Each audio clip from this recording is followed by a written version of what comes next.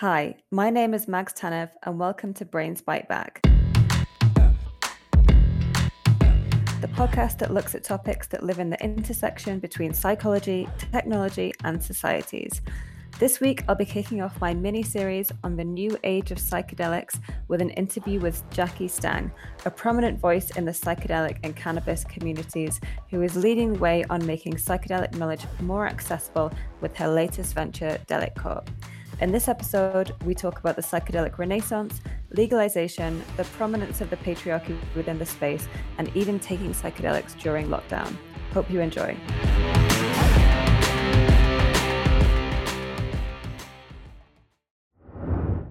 This episode is brought to you by Publicize.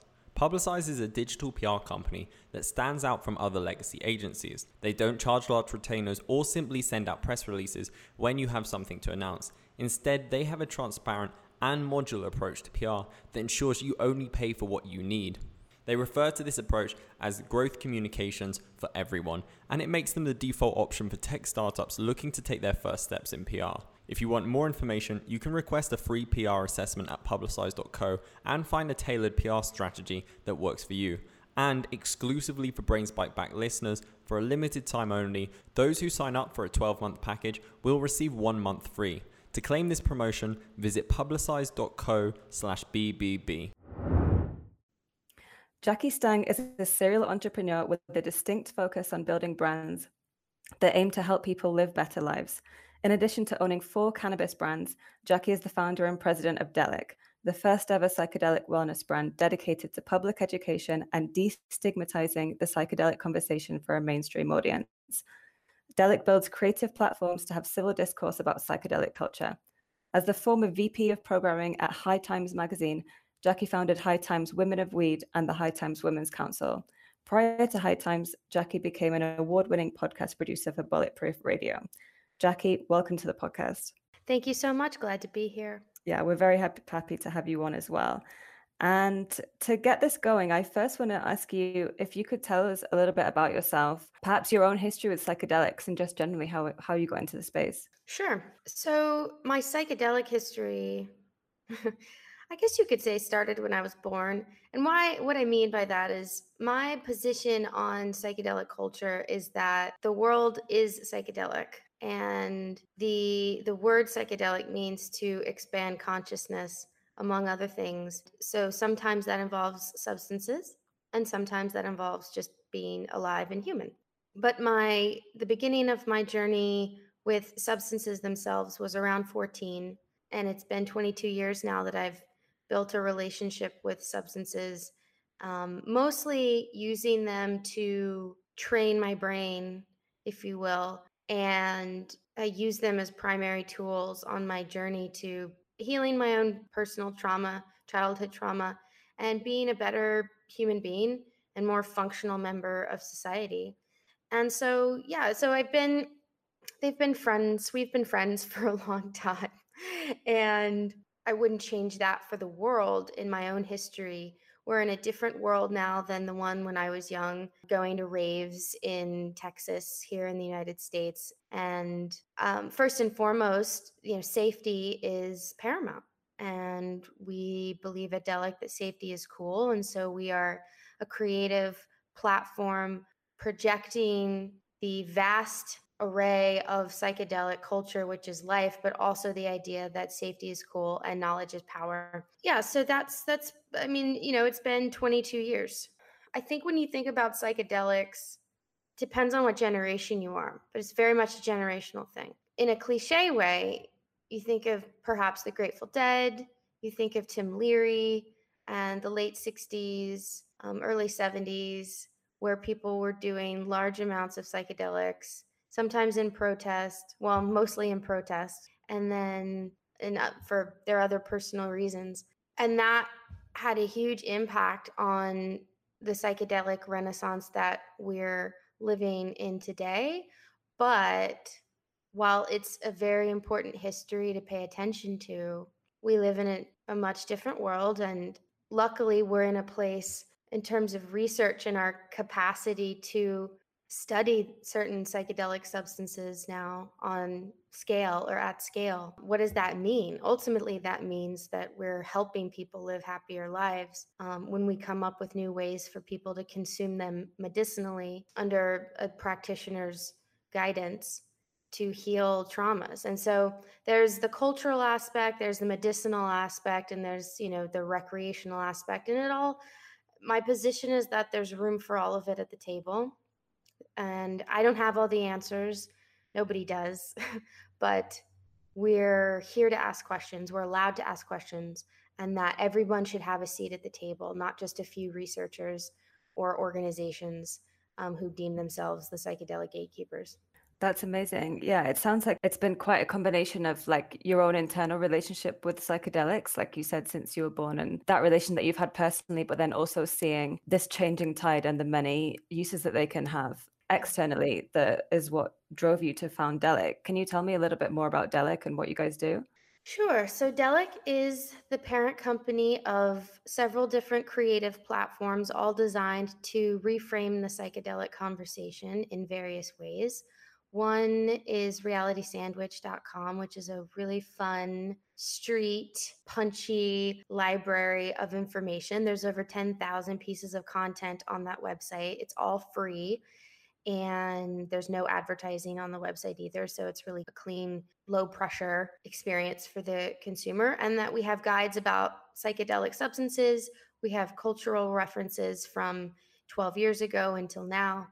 And we talk about everything on there. And then Meet Delic is the first ever psychedelic wellness summit. And that is that's really my brainchild and a culmination of my personal love of large scale events and my experience from the health and wellness world, which is why people like Dave Asprey are keynoting. And then my strong desire to create educational experiences for people that are inspiring, because I believe if you can inspire the student, as it were, then you have a better chance of them retaining the information. And if they retain the information, they go out into the world and they tell their friends because they're inspired. And ultimately, learning should be fun, in my opinion. That's the kind of student that I am. So that's very exciting, Meet Delic. And we have an e-com platform that's in Find Your Experience, Upgrade Your Journey platform that is like a very highly curated boutique online experience where if you were to want to go and find the top legal ayahuasca retreat centers across the country or across the world really, or the psilocybin ones or ketamine clinics, you would go there. You can also read content from people creating products in the space that go into a psychedelic lifestyle. These are not obviously psychedelics because most psychedelics are illegal in one way or another, but these are accessories to a psychedelic lifestyle.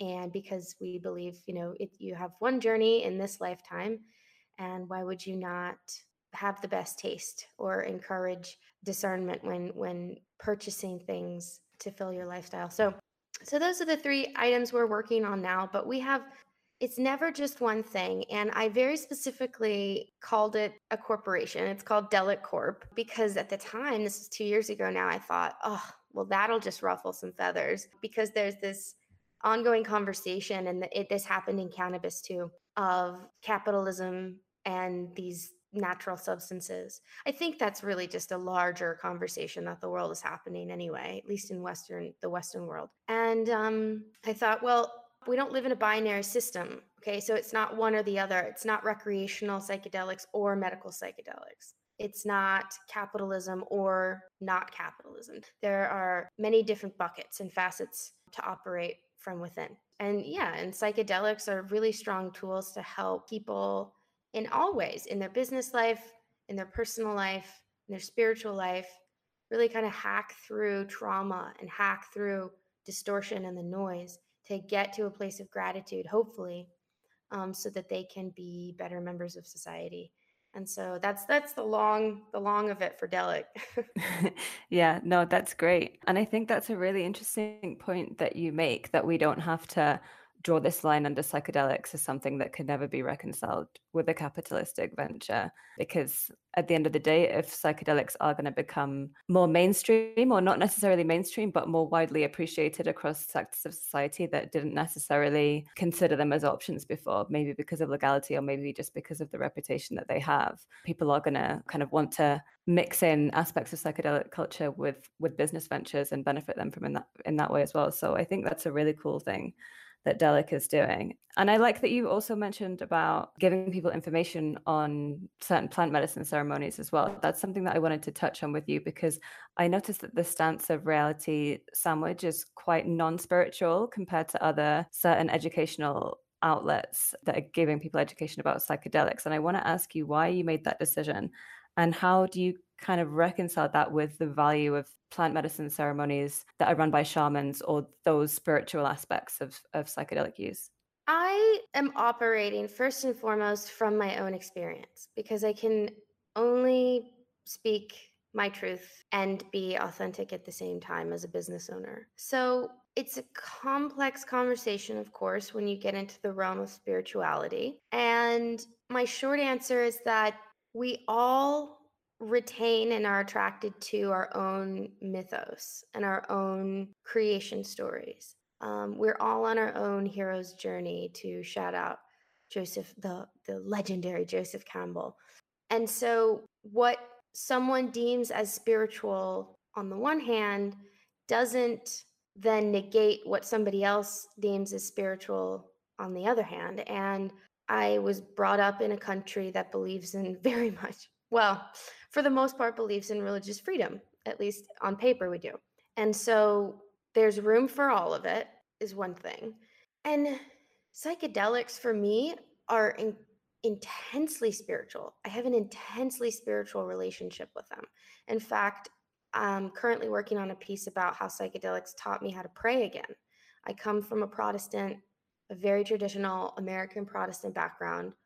I used to stand on the pews with my grandpa in the middle of, very middle America, Ohio, singing hymns and going to Bible school and falling in love with this iconography of Jesus, or the guy with the long hair, going to Palm Sunday, all of these things, watching Ben-Hur every year, and for the most part believing in Jesus until I got into my 20s and started to become more liberal and decided for myself that my own spiritual path meant something different than what I was taught. However, I have this iconography within Delic and the saying that Jesus is psychedelic, to point out that are all of these like creation stories, these spiritual mythos stories, whether it's Mother Ayahuasca or the leopards that you see in the Peruvian desert when you consume ayahuasca there locally, from that to the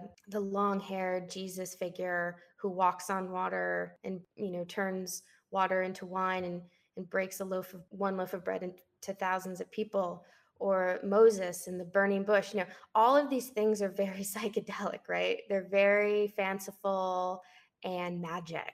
And I would never want to encourage people one way or the other when it comes to their spirituality, because it's incredibly personal. And from my experience and my own personal tribe's experience, people I love in the psychedelic community, psychedelics, when used thoughtfully, have really connect you to that human side, but that spiritual side, and how you define that's up to you. And so Reality Sandwich is definitely spiritual.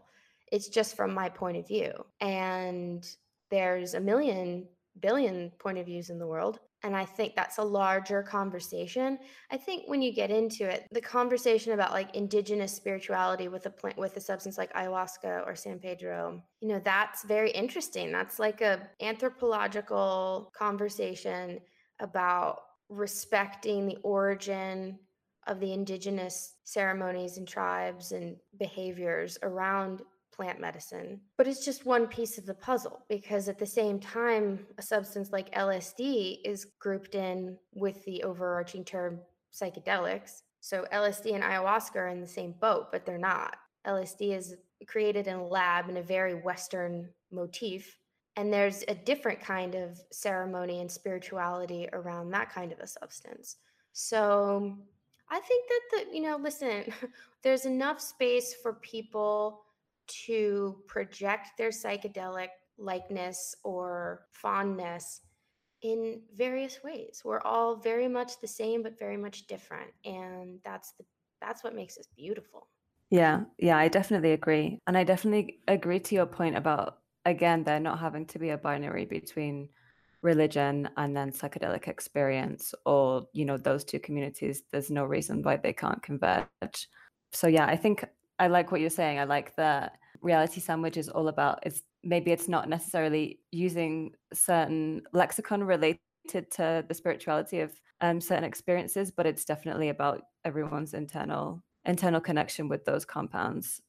I also want to ask you about the wider attitudes about the changing tide of psychedelics. And having spent quite a few years in the space, you will have been witness to, not necessarily, I mean, I don't know if you would agree, but like how much more popular psychedelic use is becoming in certain circles that might not have been attracted to it before, be it through people microdosing because they think it improves productivity, or people going to South America and doing ayahuasca retreats with indigenous communities, or just general guided psychedelic therapy sessions.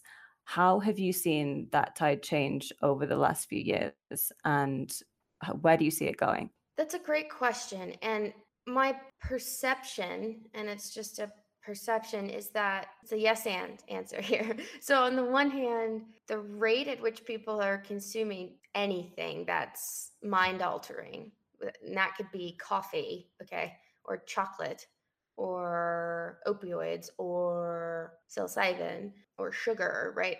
Anything that is mind altering substance, the rate is not different because we've been consuming things like ayahuasca and peyote for thousands of years. And then, of course, through the modern age and technology, there's new substances, new analogs, new things that get turned into other things. And it's all about supply when it comes down to it. But I'm not sure that the rate has changed, but certainly culturally, yes, the popularity is becoming something different. And it ultimately is becoming more accepted, which is amazing.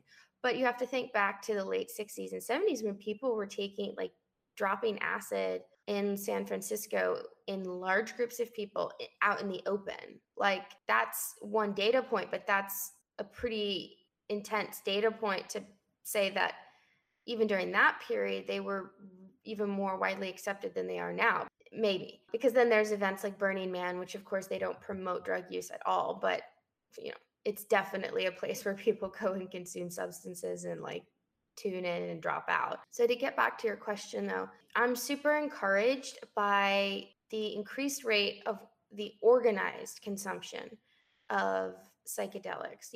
When I was doing it as a teenager and an young adult, this was all intuitive. This was all from my own network and very much not in like a fully intentional way outside of my own personal internal wisdom. I've always consumed these things intentionally, like 95% of the time, because I've always had a deep reverence for them. But that's not the case with a lot of people. And I have noticed, especially in the West Coast, so it depends on where you are geographically, but in the West Coast, it's widely accepted to go and consume psychedelics in a journey space with other like minded people and a facilitator who creates a situation where you're setting an intention and you're being extremely mindful and you're really safe for the most part, I hope. There's a lot of this like journey recreational world that far outnumbers any medical or research world. But the situations I've been lucky enough to be a part of have all been safe. And it's like an education to the consumer about how to have reverence for these substances so that you don't tip over the edge into the murky waters of overconsumption or hurting other people, hurting yourself.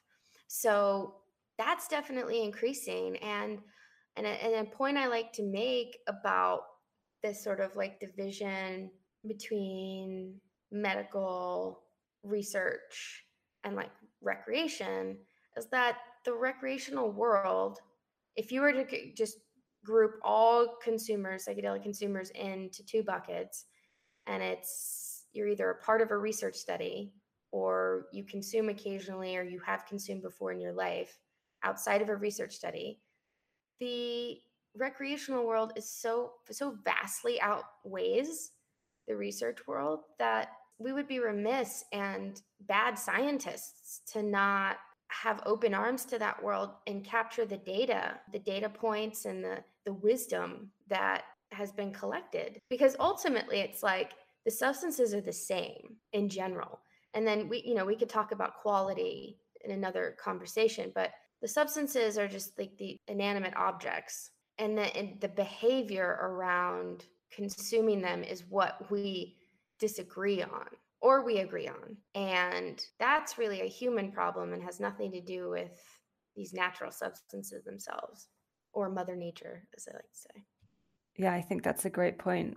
Like when you compare the value that's been gained from all of the recreational or non-medical instances of use versus the clinical trials, obviously that's going to be way more. Just because they've not been done in a legitimate medical setting doesn't mean that they should be ignored. So yeah, I think it's really important to acknowledge that. But touching on the research, I want to ask, like, what is exciting you at the moment? What kind of trials have you been paying attention to, and yeah, what's getting you most excited? Well, I wish I had more time to like actually read the studies. That's an interesting point to make, because the whole point of one of the main points was to take this research that was being created at the collegiate level and aggregate that in a way to a mainstream consumer, because most people are not going to sit and consume information in that way. So I have lots of scientists and PhDs who filtered that information for me and then for our consumers. But I think what's interesting to me more than one particular study is the vastness of how many are popping up. Seems like every week now, because that's such a different landscape than what we saw in cannabis. And I think something that's on the top of my mind, because we're doing a free live bicycle day event on April 19th to raise money and awareness for a local psychedelic charity, is LSD research, right? This is like this amazingly potent super substance that was accidentally found in a lab, or accidentally synthesized into what it is from ergot, its original form, in a lab in the late 30s by Albert Hofmann, while he and his research partners were looking for substances to help with blood circulation, people who had blood circulation issues. And this sort of like seemingly harmless substance at the time, that was created out of an intent to solve a real medical problem for humans, turned into like the sort of cultural hero or anti-hero because of the Tim Learys of the world, etc. And then just we lost a bunch of years because it became demonized as this like super scary thing. Whether that was true or not, for the most part it's not. And we lost so many years of being able to get back into the lab to research LSD or similar properties, chemical properties, and how they can help people. And so LSD research, for example, right now is very limited to Switzerland, Basel, Switzerland, to be specific. And yet, in some studies, LSD is shown to positively affect anxiety and depression alongside psilocybin more so than ketamine, a substance that is grouped in with psychedelics. Depends on who you ask to see if it's actually a hallucinogen. But that's legal when prescribed under a doctor's care in the US, at least in certain states. So I'm really excited about LSD and potential future research with that substance, because I believe in it, and I believe in its ability in that framework, right? In that medical scientific framework, to be able to be shifted and pulled apart and manipulated in a way that could actually help people from on the pharmaceutical level, right? And that's a totally different conversation than ayahuasca. That's more in the native spiritual non-scientific realm that we sort of touched on earlier. And that's okay too, right? It's like the Western world meets Eastern world, North meets South. And together, since ultimately we're all really the same, we're all one, together we can come up with like a million different solutions to solve human suffering. And how amazing is that, you know? Yeah, absolutely. I think there is so much really, really exciting research going on at the moment. And I feel like with each substance, it's definitely at like a different rate. Like you said, that ketamine could be administered legally by a doctor in the US, well, in certain states in the US, whereas LSD research is only really restricted to Switzerland. But I do want to ask your opinion on like the general landscape of legalization in the US with regards to some psychedelics. I know that there has been a push in some states, I think including California and Oregon and Colorado, for the legalization of psilocybin in medical use. How do you view this landscape, having been quite prominent in the push for legalization of cannabis? And do you think there are any lessons that can be learned from those successes, or do you think that psychedelic substances should be treated as a completely separate entity, given they have very, very different effects on users? Well, to start with the end of your question, yes, psychedelics should be treated per the individual substance that anyone would be referring to because they're very different. And because they're different, would require different regulation. So I can't predict the future, and I have no idea what is going to happen for psychedelics in terms of legalization in the US. I can tell you what I think personally and what I hope personally is that we get to a place where we've acknowledged that consumption on any level is a civil liberty, at least in per our country's standards, and that nobody should go to jail for consuming a natural substance, while many people have and are still in jail today for consuming a natural substance or have, the possession of some plant matter, for example. That's what I believe, but how that shakes out in a modern world post COVID, post Donald Trump, remains to be seen. And I think it'll follow, and it is already following a state by state format, which is exactly what happened with cannabis. Let's not forget cannabis is still federally illegal in the United States. Unfortunately, I think that'll change very soon.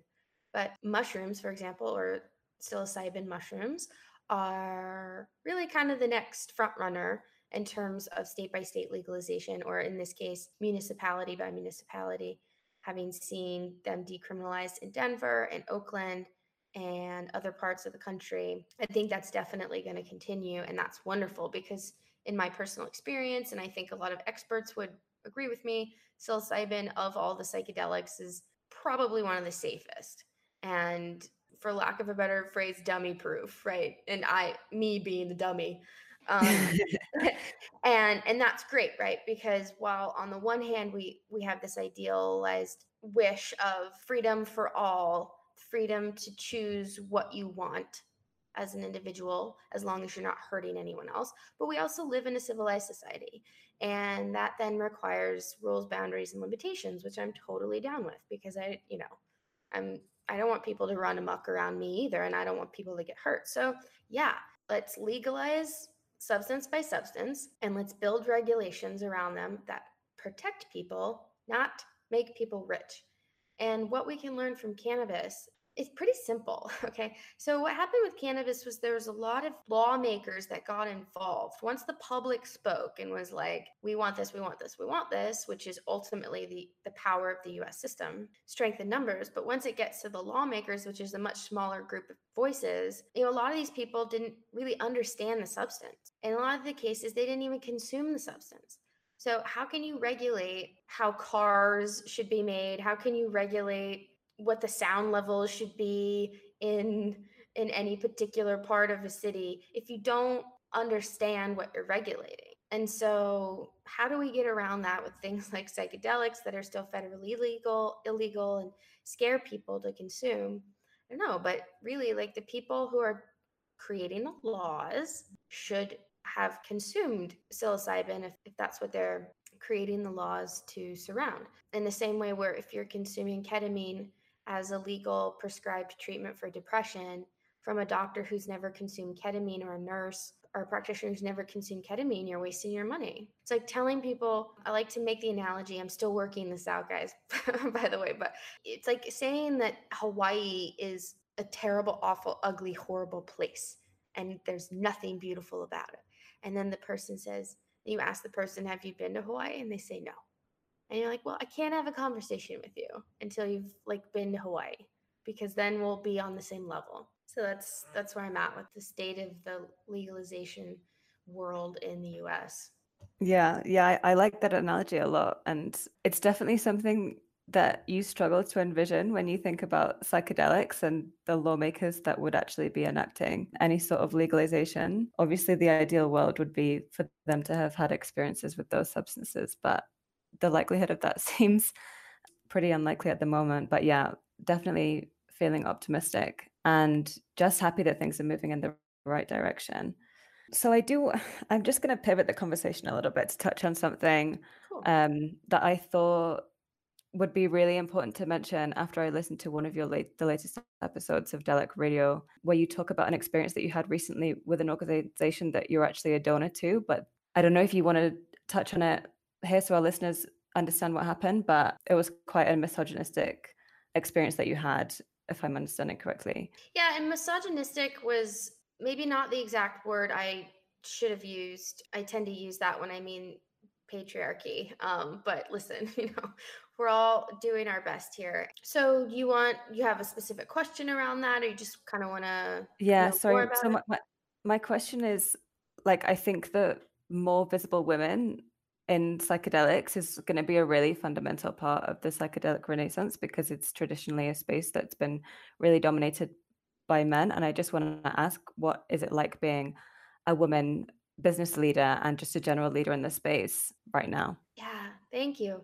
It's super hard. It's super hard and heartbreaking, but also amazing, right? You don't get light without shadows, or shadows without light. And this journey for me, as I hope is true with any entrepreneur, is a healing journey. I'm healing myself by creating these opportunities externally, and then hopefully healing others through my own healing process, right? My professional journey for the last 15 years has been filled with a lot of painful experiences with the patriarchy. At the same time, I've learned so much from that. I have like a PhD in business from all the things that I've had to face and experience and endure. And in many ways, I'm sure I have nurtured the patriarchy without even realizing it, because that's just, we're all human, and we pattern off of what we were taught as kids and what we see around us. And so when you come out as a female entrepreneur into this space where you're committing to finding your own voice, being confident in that, and staying true to a level of integrity for what you're doing, it can be very isolating. And we talk about the patriarchy in this very general way, but I think it feels different for every person and every woman. For me, it's like it's been wild, because even men I love in some cases and respect kind of emulate that patriarchal master, like get into your place attitude, or kill or be killed energy, where it's like they don't even necessarily know that they're doing it. It's like this thin veil that's permeated our culture, or this invisible thing, a lot like a virus, that we might in our logical brain think, oh no, I'm not that, or I don't perpetuate that. But in actuality, you are. And man, it is alive and well in the psychedelic space. I came into this 2 years ago, a little Pollyanna-ish, right? Because these substances that have helped me so much in a good way, I ascribed that feeling of good to what I was going to experience from everyone within the space, or the majority of the people within the space that were already here, like these big orgs. There's a couple of them. I refer to one of them as SLAPS. You can probably understand what that one is. It's not too hard to figure out. And that wasn't necessarily the case because, yeah, there's a history too of, well, when you have these psychedelic substances that create a sense of power or false control or false bravado, they can it can take you in one direction that's positive and aware and ego dissolution, and it can take you into totally like aggressive masculine direction too. And yeah, there's a lot of white men, researchers, cultural representatives in the space, and that's for a lot of reasons. But ultimately, the energy of like an ayahuasca experience or the energy of these really grounding substances to me is feminine. It's the divine feminine. And not in a like us against them way, but in a no, let's acknowledge the truth that it's called Mother Nature for a reason. And let's open the door for that energy to come in to balance out hundreds, thousands of years of that masculine energy and that masculine paradigm being dominant. And I think another thing I'd like to acknowledge for like, in terms of women is just because you're female doesn't mean that you qualify to be any one thing. Gender is one thing, right? It's like one way to identify ourselves or to compartmentalize and organize ourselves. But ultimately the energy comes from within and from your spirit, regardless of gender. Yet at the same time, like I'm a female advocate. I did a lot of work at High Times to push that agenda forward.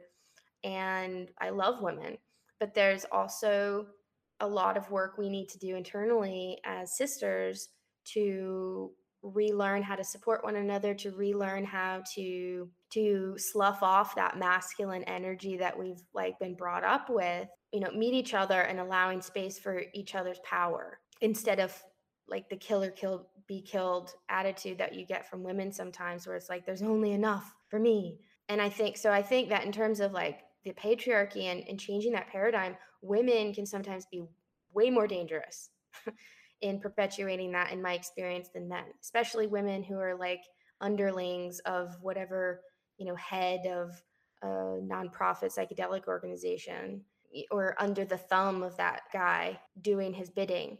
But that's just like, that's a general way of saying it. There's also like, oh my God, there's so many amazing women, amazing medicine women and facilitators coming up into the space who have been doing it for years, who have been quietly doing it for years. Because the thing is too, like men really take the shine a lot, right? They're better at taking the shine. They say yes more often. As a business owner, in my experience in curating events, men say yes more often. And for whatever reason, women don't.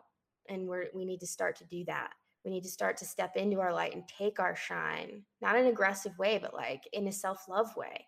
Like you can't actually love yourself without acknowledging your light. And if you can't love yourself, like, it's like cliche, you can't love other people. And we're a communal society. We're a communal species. We want to love each other. And so it's like, in a way, it's your duty as a female to figure that out within yourself. And so I would say that the space is ripe for like women who have done the work, not girls posing as women, but women who have done the work, who have found some wisdom and are continuing on their journey to really represent these substances in a way that I think can bring a more mainstream audience in, because it's like that mothering nature. We all love mothers. We love grandmas. It can demystify it more than that masculine, like white male energy. Yeah, so that's the long answer. Yeah, I think you made a lot of really interesting points there. Definitely I really think it's important for women to realize that getting visibility and achieving success in their given field, be it psychedelics or be it something else that is an area where men are getting the limelight, doesn't mean adopting masculine characteristics to get that visibility. And I think that's a mistake that a lot of women make, like you said, that they have to adopt that kill or be killed attitude because that's the way that the men are doing it. But ultimately that shouldn't be the case. And I also think it's interesting that you said going into the psychedelic space, you expected everyone to be really cool because they'd taken psychedelics, and that is often a byproduct, well, not a byproduct, but like a really positive effect that psychedelics have on people, that you do become more empathetic and more connected and just generally more of a compassionate person, I know that those are like the overwhelming feelings that I've had every time I've taken any psychedelic substance. So you do kind of expect people to just be really cool if you know that they have experiences with that. But obviously, as you said, that's definitely not the case. No, and I think for me, it's important to frame this in reality outside, because we can, especially me, I can make monsters out of molehills, right? And what we're really talking about in reality, though, is like we say the psychedelic space, but like within cannabis, my husband's been at High Times for 18 years, and like you could put the cannabis space inside of a room and there'd be like 20 people there up until 7 years ago, maybe.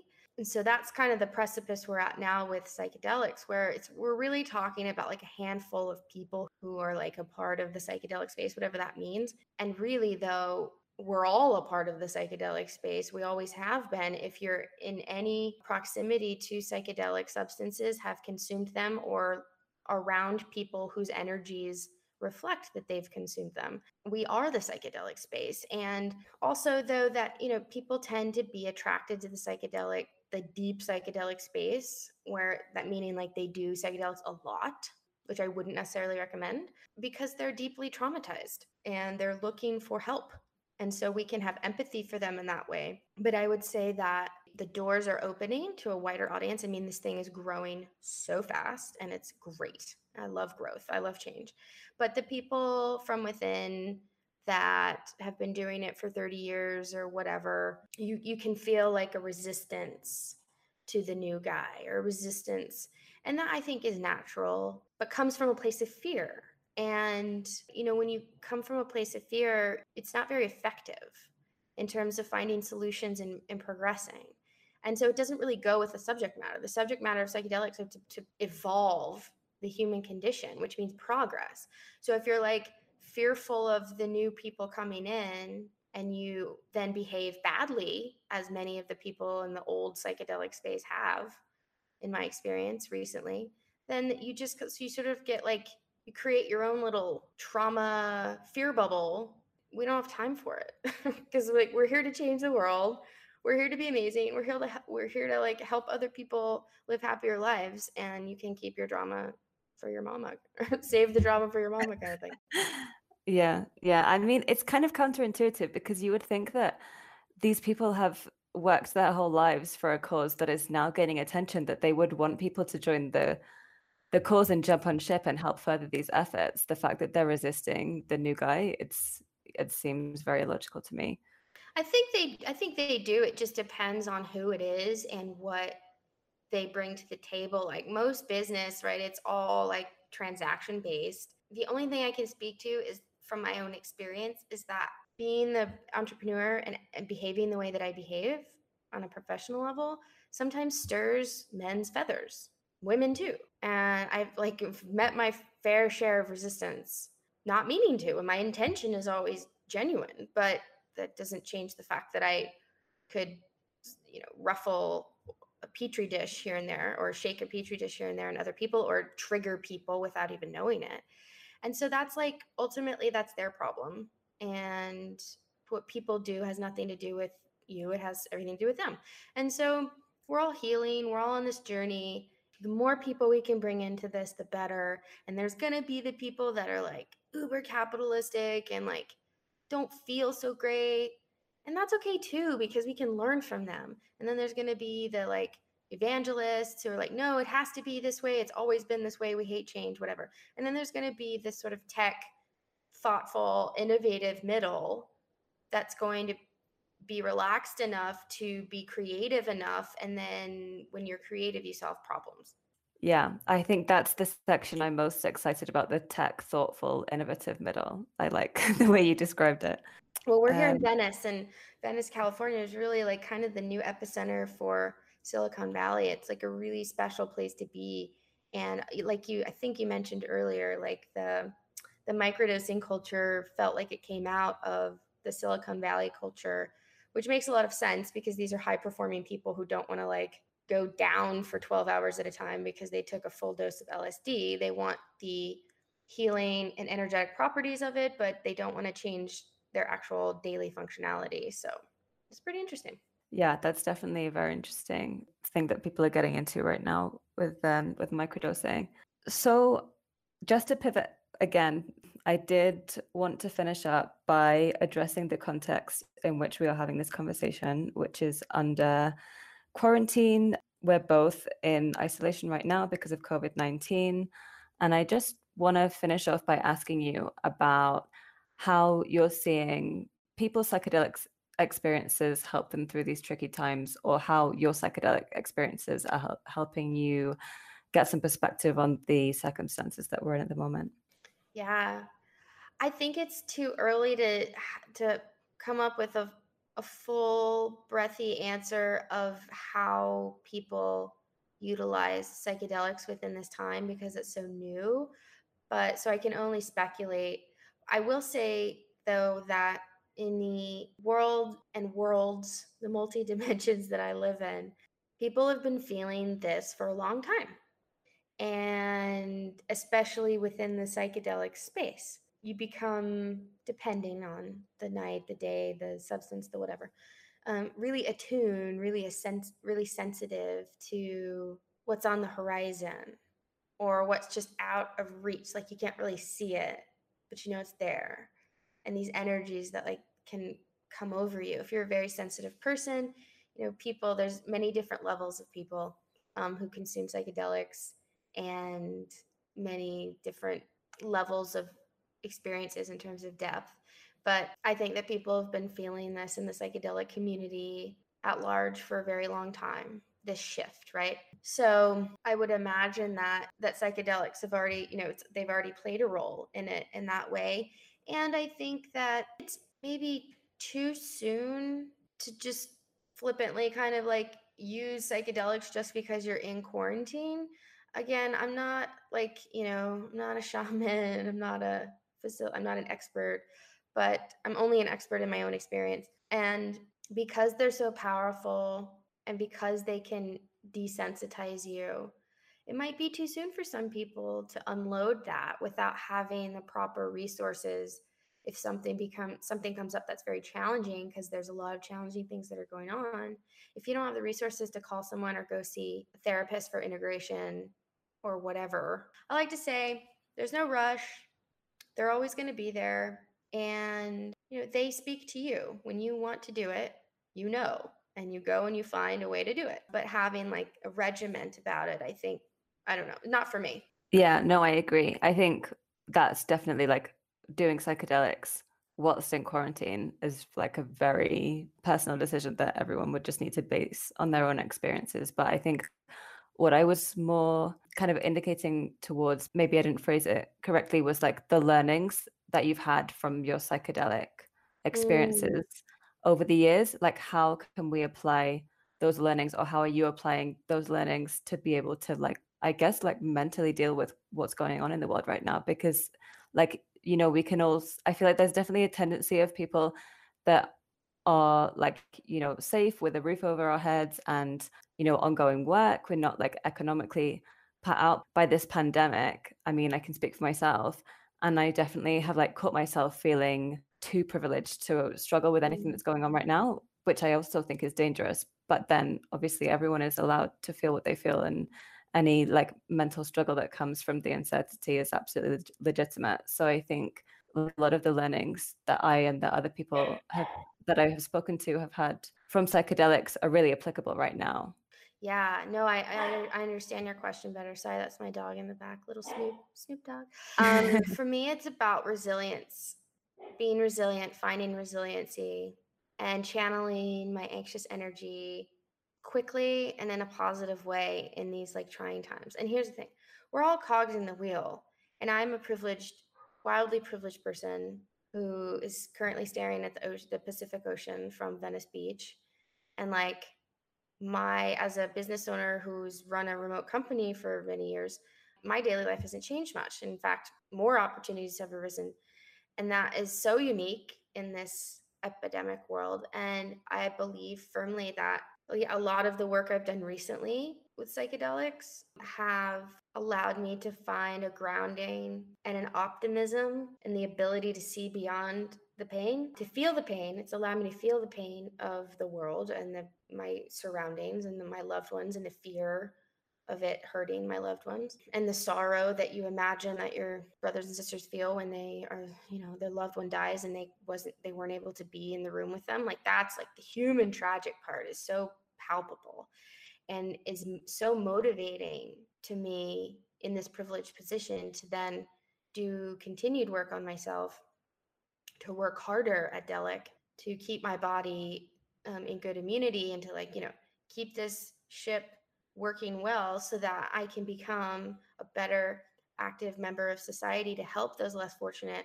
Like, that's your duty, in my opinion, as a privileged person. So you just become like a super helper to those who aren't in the position to help themselves. And psychedelics can be a hack inside or outside any epidemic. They can be a hack in terms of human performance to allow you to cut through the BS and get to solutions faster and fix neural pathways quicker, because we all changing habits. The reason it's so hard is because your brain is so good at building neural pathways. When you build the wrong neural pathways, as many of us do through trauma or mirroring growing up, the first 20, 26 years of our life, it takes a lot of discipline and effort to break those neural pathways. It's not because you don't have the willpower to do it. It's because no, the body's really magical. It's really good at doing what it thinks it's supposed to be doing. You just have to retell it what to do. And so psychedelics are really helpful in breaking those patterns and creating new positive ones. And so when you can be in moments of distress, like an epidemic, with a positive outlook, and you can see the silver linings, then you really come through it on a positive way. Because the other alternative, as a privileged person or someone who's not currently ailing from COVID or its effects, is to what? Is to succumb to the fear and to succumb to the pain and suffering, which of course you have in moments. Yeah, you got to feel your feelings, but then you got to get back out there and pull your boots up and get back to work. At least that's my perspective. Yeah. No, I definitely agree. And I think that in times like this, it's really important to make sure that there is solidarity. And I think that is definitely coming to the forefront, globally in the midst of this pandemic. So it's a very, very stressful time. And like you said, there will be moments of anxiety and there will be moments of stress and sadness, no matter what situation that you're in. But having that perspective is really important. And psychedelics is something that can help people gain that. So yeah, Jackie, I think that's a really good place to end the podcast. I want to thank you again for coming on and speaking to me today. It's been a really great conversation. Thank you so much. I really appreciate it. It was super fun. Here to help. Thank you so much. Once again, thank you to our sponsor, Publicize. If you want to find out more about their PR packages, the free resources they have available, or receive a free PR assessment, you can visit their website. And for a limited time only, Brains Bite Back listeners will receive 1 month free with a 12-month package at publicize.co/BBB. That's it for today. Thanks for joining us. If you are interested in listening to more podcasts, head to sociable.co or follow us on Spotify, Apple Podcasts, Stitcher, or wherever you get your podcasts. We love hearing what you thought of the show, so don't hesitate to tweet us at @thesociable. And we really hope you enjoyed today's episode, and hold tight for the rest of this mini-series to learn more about this new age of psychedelics.